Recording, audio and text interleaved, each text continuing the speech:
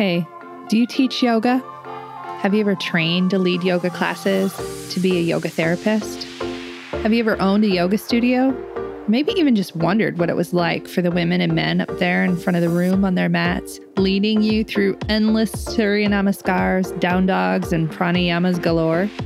Well, these are their stories, and mine. I'm Rebecca Sebastian, a 20-year yoga teacher, 10-year yoga therapist, yoga studio owner, and co-founder of a yoga-focused nonprofit. I've done a lot in the yoga world over the last 20 years, pretty much everything except had a water cooler. You know, a place to share stories, talk about struggles, successes, and find other people who do the same thing that I do. Welcome to Working in Yoga, a podcast and substitute water cooler for yoga folks to connect and build community, to share our unique profession, our challenges, and our journeys with the world.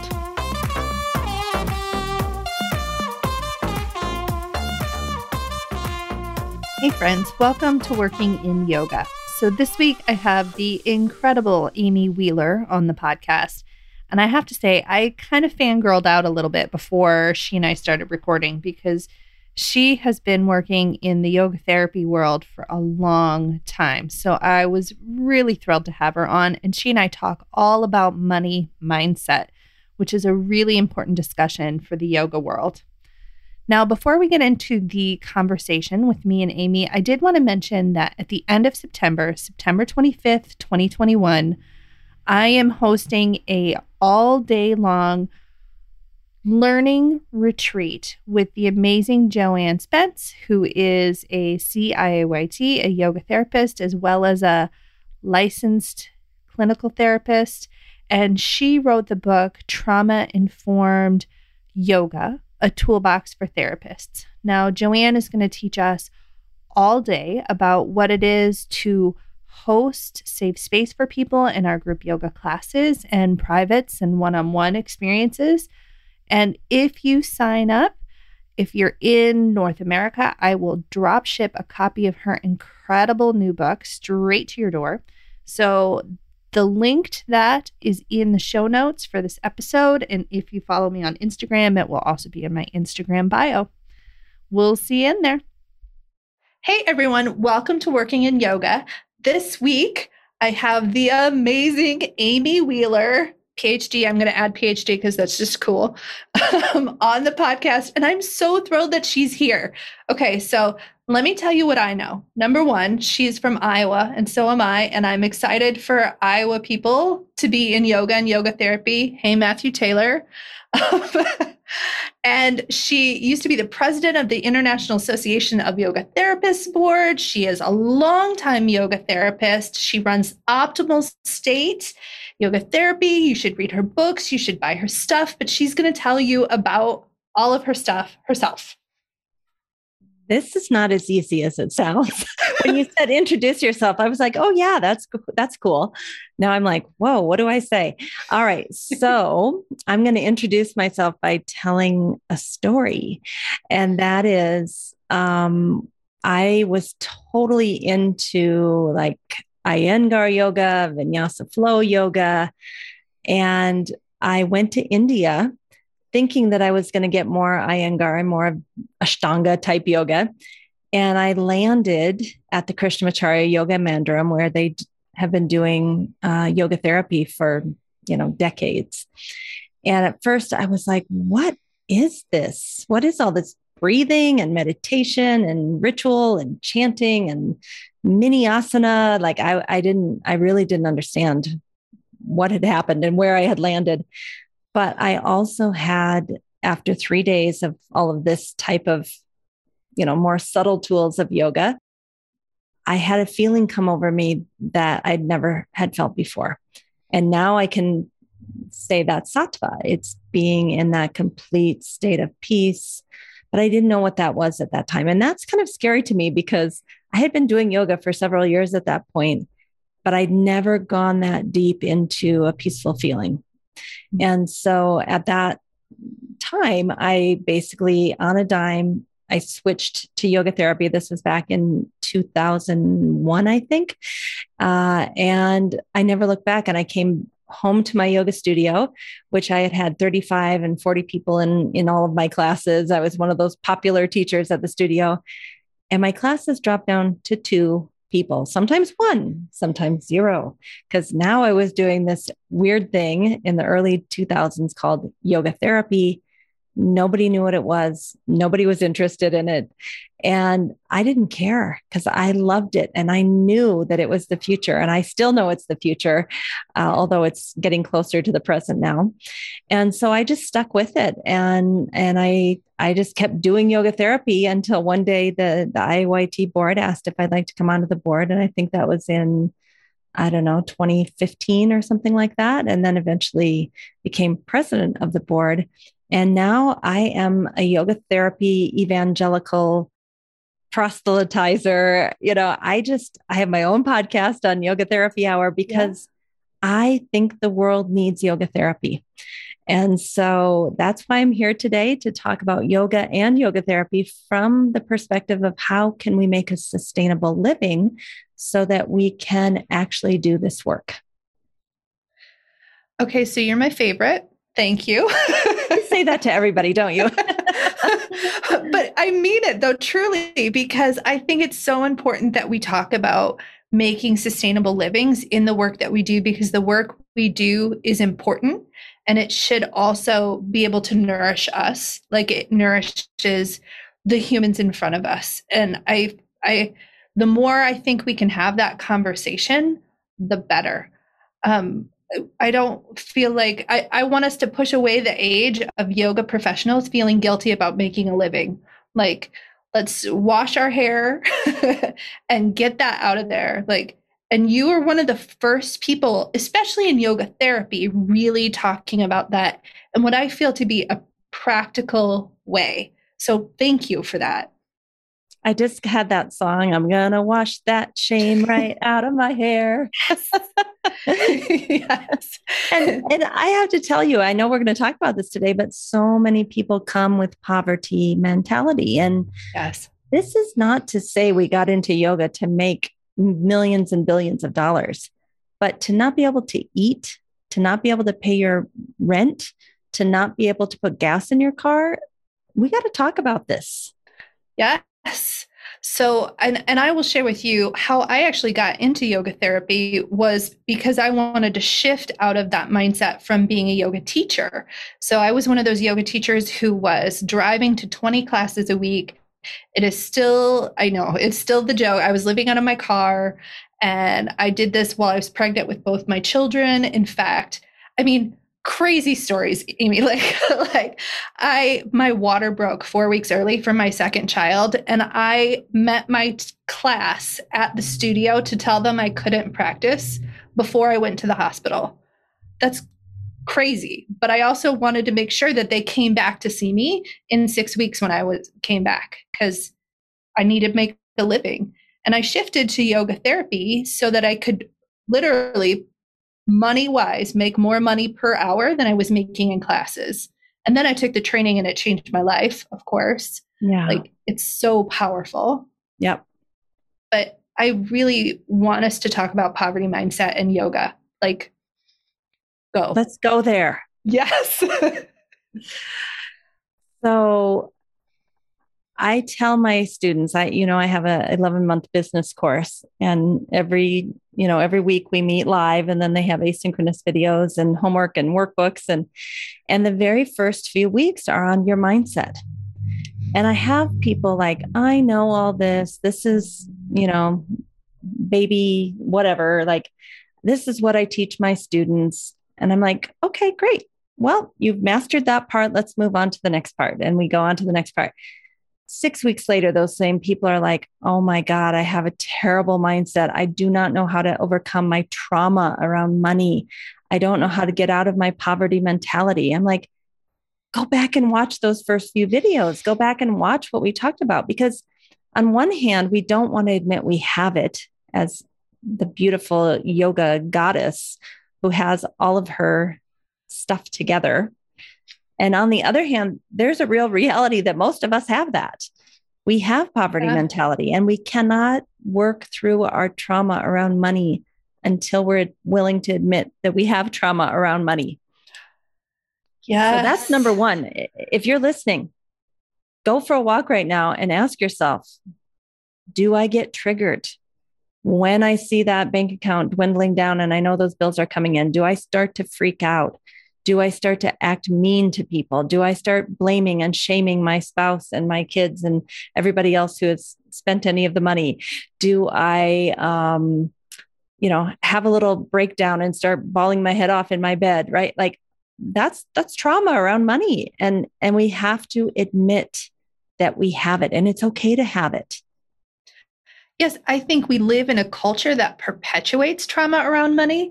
I mean, one of the things that I recently uncovered about myself, because, it's not just a one and done sort of thing. It's like you peel, like yoga, you're peeling a layer back, and then you're like, oh, where'd that layer come from?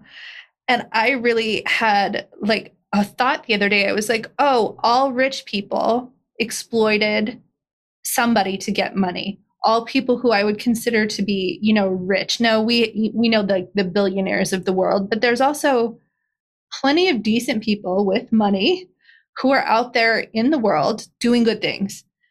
And I uncovered that about myself the other day, and I went, "Oh, hey there, hey there, hello." Yeah. I had the same thing. Maybe that's an Iowa thing, but in my mind for decades, I thought, well, if you're that wealthy, you must have manipulated or used someone or abused someone to get that money, because that in my mind is the only way it could have happened. Yeah. And I really had to take a good look at that and look at the chip on my shoulder against wealthy people.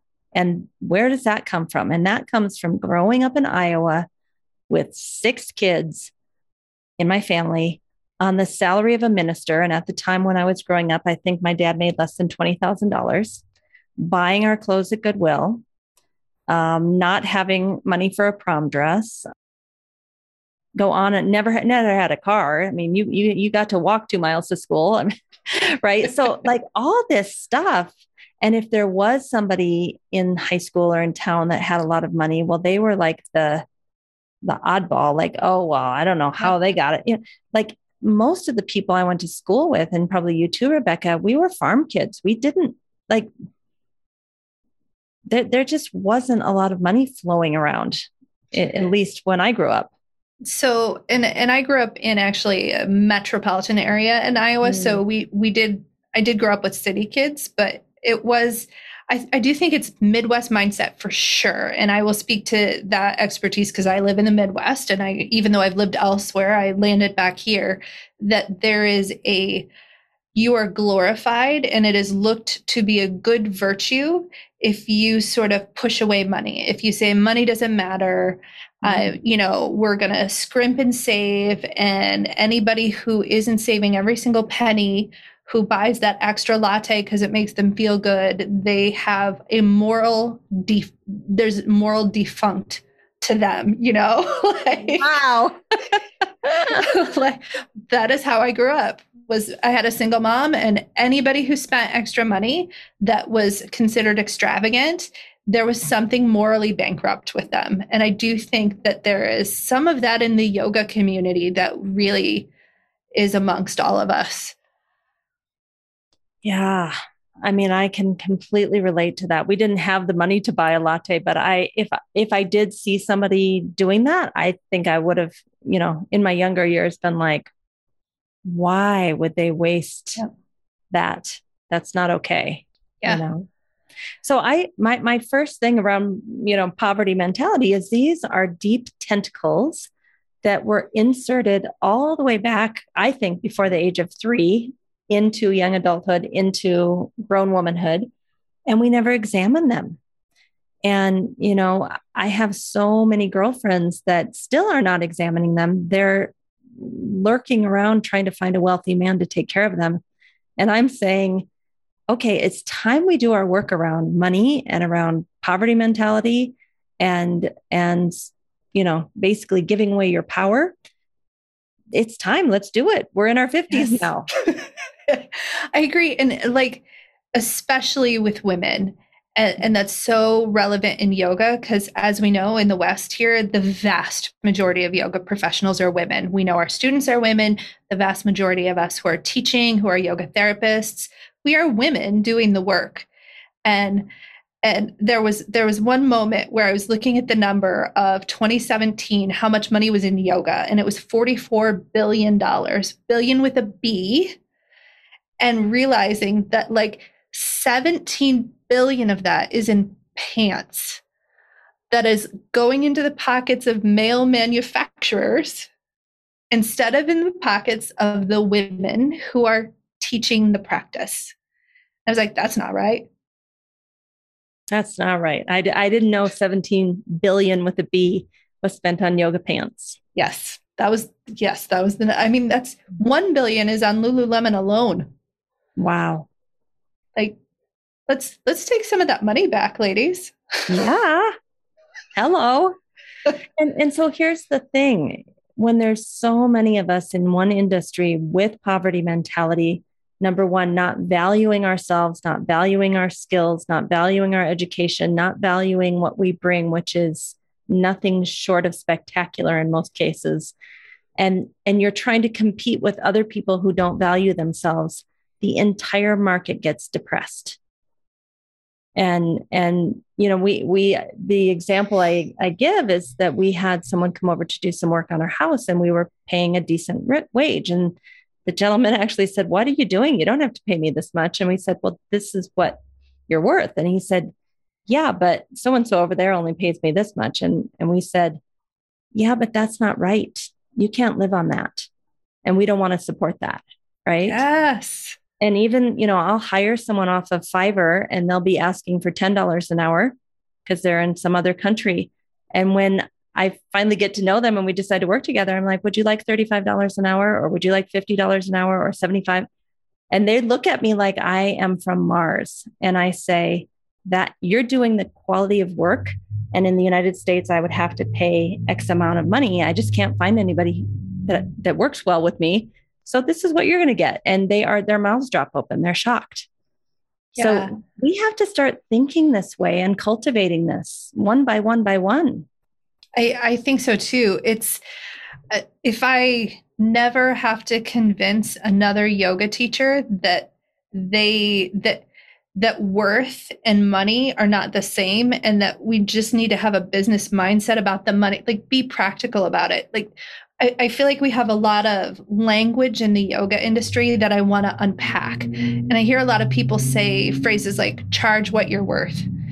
And I always say you're invaluable. So let's take that off the table. Like you can't. That's the whole game of yoga is learning that you're invaluable, right?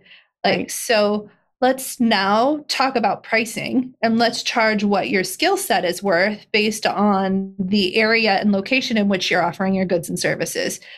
And then it really makes more sense for people to say, okay, maybe I can charge $75 or $100 an hour for a private yoga session if my expertise is going to be valued for whatever. It becomes less about, because we make it all about us and our own self-worth, and that's mixed in with money, and that gets really complicated. Well, and I think so many of us, and I know I did this before I got my stuff together and went basically through business school, we go backwards. We say, I have this product and I want to try to make $75 an hour, and I'm going to go out there and try to find people who are going to pay me $75 an hour. Oh my gosh, there's only 3 of them in this town. I can't do this, right? To me, that's backwards. What I would say is let's look at what we need to live, do a budget, figure out, and then add 20 to 30%, because God knows there's going to be emergencies and things are going to come up.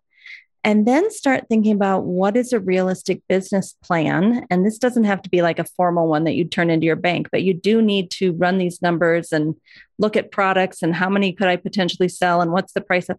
Look at how you can structure a business with passive income, with giving privates, classes, workshops, retreats, whatever your skill set is, and figure out if it's realistic for you to work full-time in yoga and reverse engineer. Do you see what Yes. I'm saying? And Yes. if the numbers aren't going to work out, well, then you keep that other waitress job or teaching job or part-time job until the numbers can work out. Yeah. I wish somebody would have told me that 15 years ago. So I've been teaching yoga for about 20 years. It's like 18 and a half years. And so all those years when I was teaching 18, 20 classes a week, I've talked about this with other people. Like, I was so frustrated the first time I taught a workshop where I could earn what I made in a week in 2 hours. There you go. And I was like, why did no one say that? That's right. And if you do a very profitable retreat, I know people that have made $40,000 in a retreat for a week. Yep. Now, not everybody can do that, but there are people that can do that. Yes. And if that's how you want to make your income, exactly what you said, say, I want to work X number of weeks a year doing retreats. This is how much I need to make. And then reverse engineer. Okay, so how many tickets do I need to sell? How am I going to sell those tickets? Like, how many classes am I going to have to teach to get people to trust me enough to give me a $3,500 check for a retreat, right? So yes. Now your classes are not $17 an hour. They are a way to build trust with people so we can all go to Costa Rica together every February. I have friends that they go to a warm place every February and make 40 grand. And that's a nice chunk of their yearly income. Yes. That's so you need to be on more spaces telling yoga folks that, like, truly, the more of us that can talk about other ways to get income. And when I read your website, that was another thing that got me excited. You talking about different income streams. Because so I own a brick and mortar yoga studio. I'm here right now. And even within the studio, I'm going, okay, what are my income streams? Okay, I have classes. I don't teach classes, but I do yoga therapy. That's one. Okay, so what about these workshops? What about our own studio retreats? You can do that as an independent yoga therapist. You can do that as a yoga teacher. But just saying you have to treat everything like it's an income stream and make it important. Right. Yeah. In our business class, I tell them you start with 9 streams, 9 different things. And nice. And that, you can do a live or a Zoom workshop, but if you set the settings right, now the students didn't show up on it. And so now you can sell it as passive income. That's 2, right? Yep. So 9 sounds like a lot, but it wouldn't be that hard to get 9 things going like that. No, not at all. Especially if you can repurpose what you're doing. Like you just said, it doesn't have to be you running in 9 different directions, but it has to be you purposely moving towards your goal of how much ever you want to make per month. Now, do you also coach your people about niching? Because I feel like niching is self-care for yoga folks, honestly. I mean, that's topic number 2 after mindset is if you want to just teach general yoga, it's going to be, unless you're famous and have some big crowd following you, it's going to be very difficult because there's so much free yoga out there. How do you compete? How do you charge enough? You can't even teach 18 classes a week, and sustain yourself. But even if you could get, $50 a class or whatever you think you can get, it's still not a lot of money. Right. No. So we all have to niche down and go global, I think. And it's not that you couldn't have a brick and mortar studio too, but maybe Rebecca has the brick and mortar and she's also a specialist in pregnancy, childbirth, and postpartum or whatever. Right. And so in that area of your business, you have a global audience, and that's a smaller niche as one of your streams of income, along with your studio, which is a different one. Yes, I think that is the way that brick and mortar spaces will have to look in the future. I mean, it used to be that brick and mortar spaces, like our niche was where we were located, right? So like my niche is Davenport, Iowa, because that's where I'm located. But honestly, for expansion potential, there's no better potential than looking at online. And why not? And I often say that to people, like, what's holding you back? Why not try it out? maybe it's not for you. Maybe you don't like teaching online, but also maybe nobody taught you the skills to do it effectively. And I am so excited about online because we can reach people who don't want to come to studios. I am a person with a larger body that doesn't like to wear tight clothes when I do yoga, doesn't like to be compared to other bodies in the room. I just don't like going to yoga studios. I feel insecure. I feel like people are looking at me. I feel like I don't look right. I can't focus inward. I have some chronic pain. So if a teacher is going to tell me do this, then I'm going to feel torn. Like, do I take care of myself or do I try to please that person? Like the whole studio thing is really hard for me. I have not been in a yoga studio for a decade. There are millions of people out here like me that want to do yoga online. I have a guy that I go to every Thursday. I don't have to see anybody and I'm loving it. Right. So the people who are not normal studio people want you. They want to see what niche you have. They want to come join you online in their sweatpants without their hair washed or any makeup on, no Lululemon pants. Right. They also, and one of the things that I realized when we shifted online, they also want to be at home when their kids are sleeping. They want to, maybe there's somebody, so I tend to be somebody who's involved in a lot of stuff. Like you strike maybe that way too a little bit. Yeah. Like the people who are on the committees and doing the stuff. Other women like us just don't have the time to come to a studio for an hour every single week because sometimes the hour will be in a meeting or sometimes they will have to be running to get stuff. And we're also inaccessible now for really people who need flexibility in their schedule. Yep. Yep. There's so much untapped potential. We haven't even scratched the surface. Everybody in March 2020 rushed to get online and did their very best. And God bless us all for stepping up and making it happen. But now it's time to refine that, to continue going in that direction for those who want to continue to refine the niches, to find your global audience, to write a book on the topic, to, give workshops. Like there is unlimited potential with this tragic situation of COVID. It is crushing life as we know it. Everything from people working remotely to kids being home from school or not home from school. I mean, everything to our finances. Now is the time to step into a new paradigm because the thing is, when things are going well, nobody wants a new paradigm. They're like, no. I mean, if you had told all the studio owners 5 years ago, hey, studio owners, you're not going to be able to have your brick and mortar. You're going to have to go online. I would bet 80% of them would have said, it's not possible. We can't teach yoga online. We can't do adjustments online. We can't see bodies online. Everybody would have said that's not possible. Well, you know what? It was possible. Yeah. Absolutely. I see some studio owners out there saying, oh, I'm so glad to get rid of online. And if that's not your thing, that's fine. Right. But to me, I just got good at it. Like I just got good at it. I just now can say, I know the teachers who are really skilled, who work for me, who are online. Like I know which ones can deliver the experience that I want to be delivering online versus in person. I just got good at running a membership. Like I don't want to give that up. I want to get better at it. Yep. I want you all to get better at it too. Yeah. I hope people, I understand wanting to go back to brick and mortar, but my medical doctor, my allopathic medical doctor has said things are going to open and close for 10 years. Now, I know in Iowa, you guys have pretty much stayed open.